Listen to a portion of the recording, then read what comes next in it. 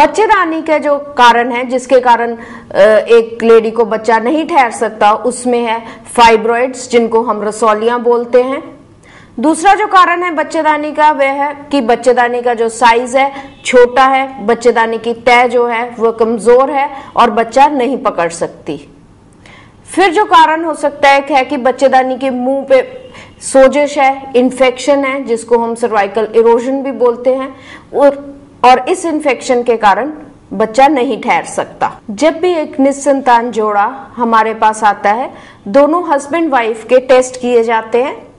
सबसे पहले जो आदमी के टेस्ट किए जाते हैं वो है सीमन एनालिसिस। इसमें देखा जाता है कि हस्बैंड के स्पर्म का काउंट क्या है, कितने स्पर्म्स हैं, क्या स्पर्म फंक्शन टेस्ट किए जाते हैं, कोई इन्फेक्शन तो नहीं, जिसको हम फिर सीमन कल्चर करते हैं। यदि कोई सीमन में प्रॉब्लम आए, यानी कि जैसे स्पर्म काउंट कम है या बिल्कुल ही नहीं है, तो फिर एक आदमी के और टेस्ट भी किए जाते हैं। देखा जाता है कि ये स्पर्म्स क्यों नहीं बन रहे, इसके लिए एक आदमी के हार्मोन ऐसे किए जाते हैं। उसके बाद गोलियों की स्कैनिंग की जाती है और अंदर से भी पानी निकाल के देखा जाता है कि स्पर्म्स अंदर बन रहे हैं कि बिल्कुल ही नहीं, अंदर से भी स्पर्म्स बन नहीं रहे, और यानी कि कोई ब्लॉक है कि नहीं है।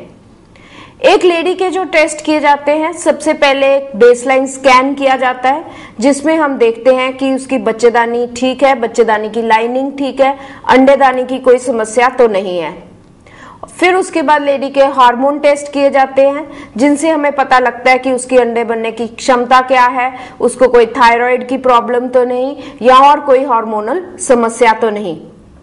फिर लेडी की ट्यूब्स की जांच की जाती है। जो ट्यूब्स की जांच है वो 3 तरह से की जा सकती है। एक तो हम एक्सरे के जरिए कर सकते हैं, जिसको हम हिस्टेरोसाल्पिंगोग्राफी कहते हैं।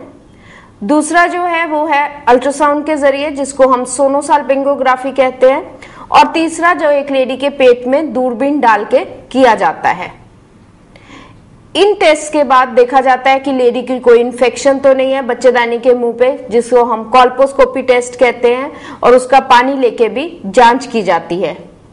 कई बार देखा गया है कि एक दंपत्ति जब हमारे पास आती है, उन दोनों के टेस्ट हुए होते हैं, काफी सारे टेस्ट हुए होते हैं और उनमें कोई प्रॉब्लम नहीं आती, पर फिर भी वे संतान सुख प्राप्त नहीं कर सकते।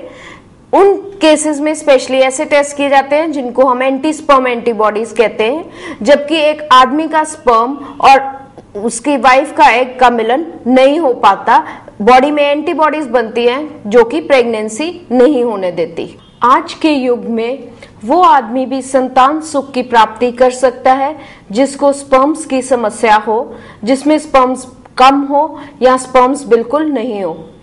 ऐसे केसेस के लिए एक स्पेशल विधि आती है जिसको हम इक्सी विधि कहते हैं। ये उन पेशेंट्स के लिए यूज की जाती है जिसमें हमने इक्सी करनी है, जिनमें स्पर्म्स नहीं है, जिसमें कि एक आदमी के जो स्पर्म्स हैं अंडकोश से निकाले जाते हैं और एक एग और एक स्पर्म का मिलन माइक्रोस्कोप के नीचे किया जाता है और 48 से 72 घंटे के बाद भ्रूण बना के लेडी के यूट्रस में यानी कि बच्चेदानी में रखा जाता है।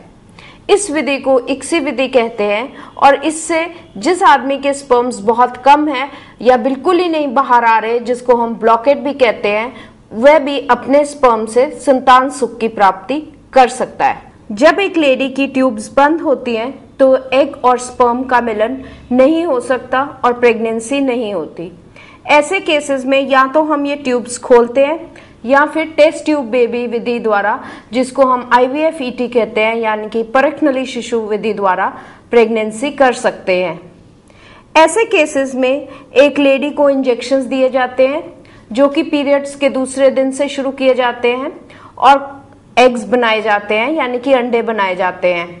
जब ये एग्स मैच्योर हो जाते हैं तो ये एग्स अल्ट्रासाउंड के जरिए बाहर निकाले जाते हैं, मशीन द्वारा निकाले जाते हैं और फिर जो काम ट्यूब में होना है यानी कि एग और स्पर्म का मिलन, वो एक IVF लेबोरेटरी में किया जाता है।